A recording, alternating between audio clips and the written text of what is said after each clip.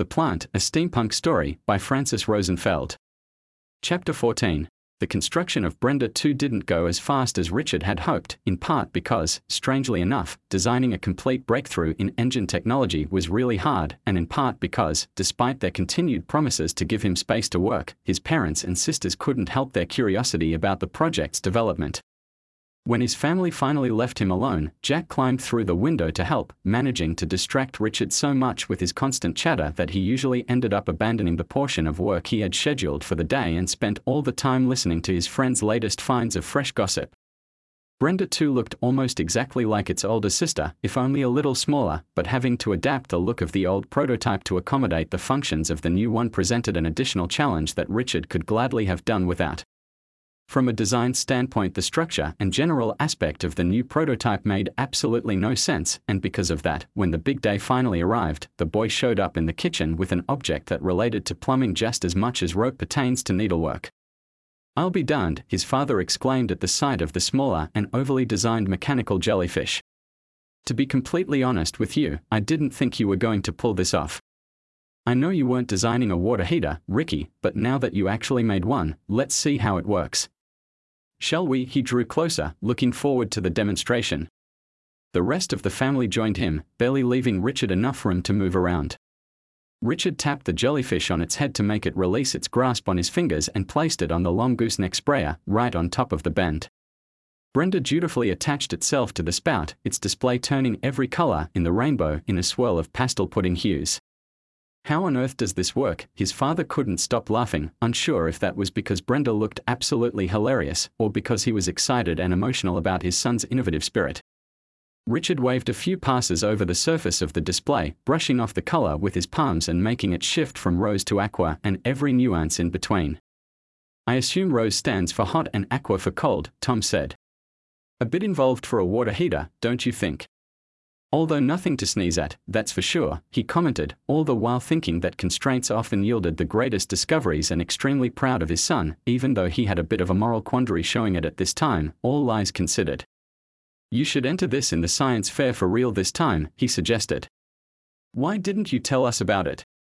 Richard was instantly grateful to Jack and his constant pestering to get their story straight, and he eagerly produced the latest and greatest version of their joint scenario, version which was guaranteed to satisfy both the curiosity and the pride of the family members. Upon finishing the demonstration, Richard tapped Brenda gently on the head and the colorful jellyfish released the spout from its transparent tentacles. "You mean you can attach this to any pipe anywhere?" Tom's pride at his son's inventiveness went up a peg or two. "Yes," Richard said, relieved that his many hours of stress sweating over Brenda 2 at least earned him a reprieve from uncomfortable questions. "You know, in better days I would take this to the factory and show it off, but now I have no untouched pipe branch to demonstrate it on. The down plant is managing all the environmental controls now, it would be redundant.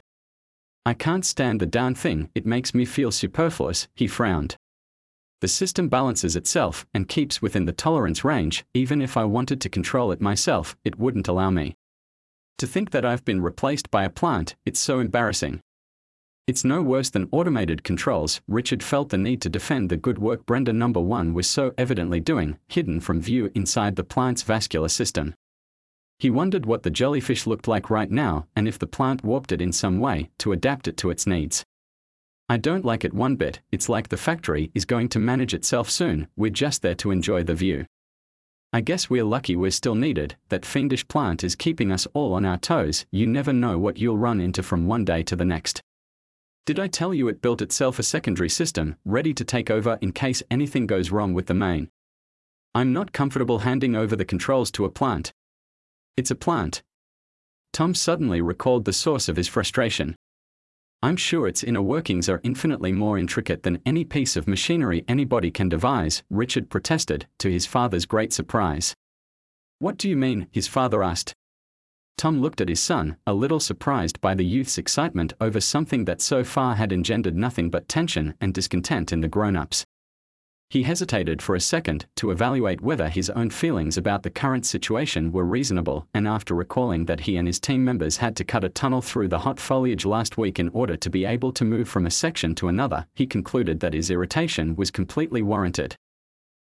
Later that day, Richard and Jack met at the malt shop to celebrate their narrow escape from perpetual detention with 2 vanilla floats. "To tell you the truth, this stuff is getting kind of tiresome, man," Jack complained. "I love making up a good story as much as the next guy, but it's exhausting having to come up with fresh excuses every day to keep up with the darn plant.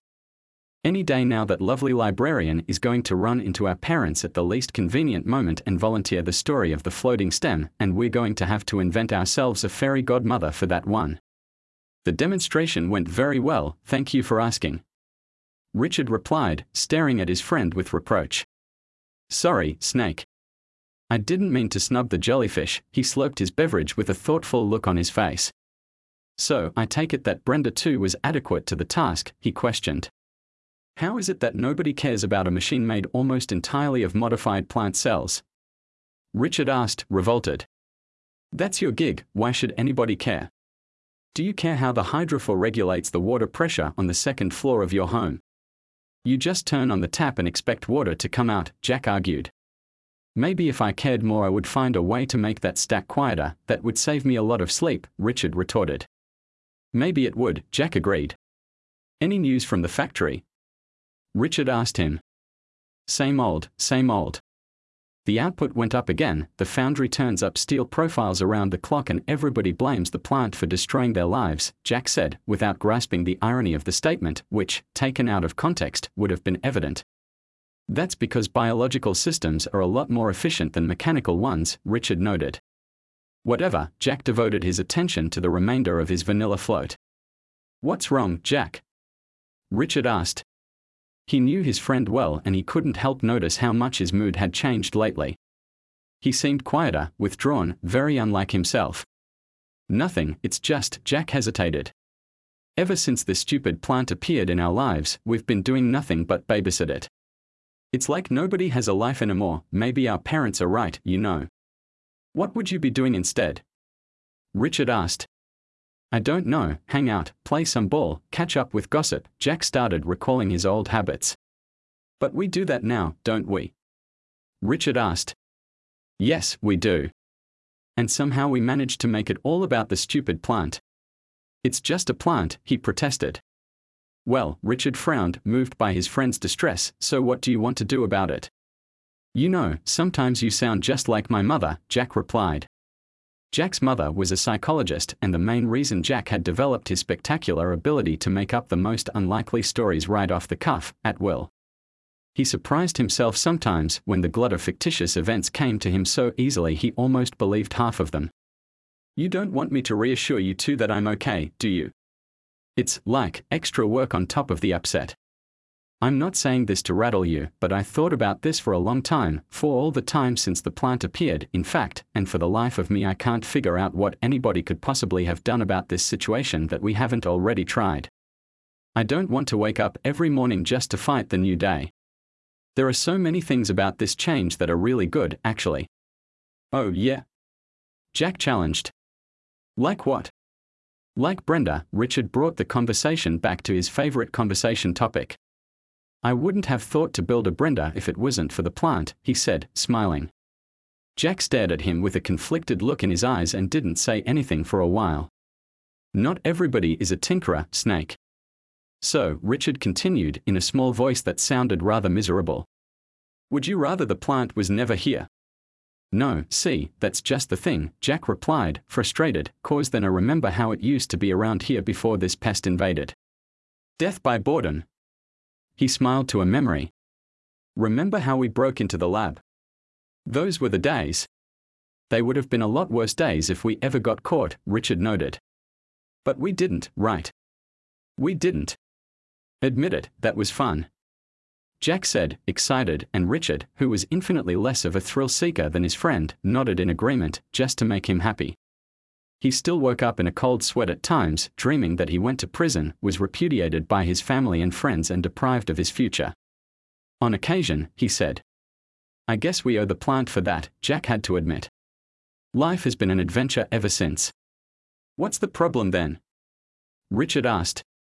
"I can't put my finger on it. It's like being kind of pregnant, you don't know whether to quit smoking or start shopping for bikinis."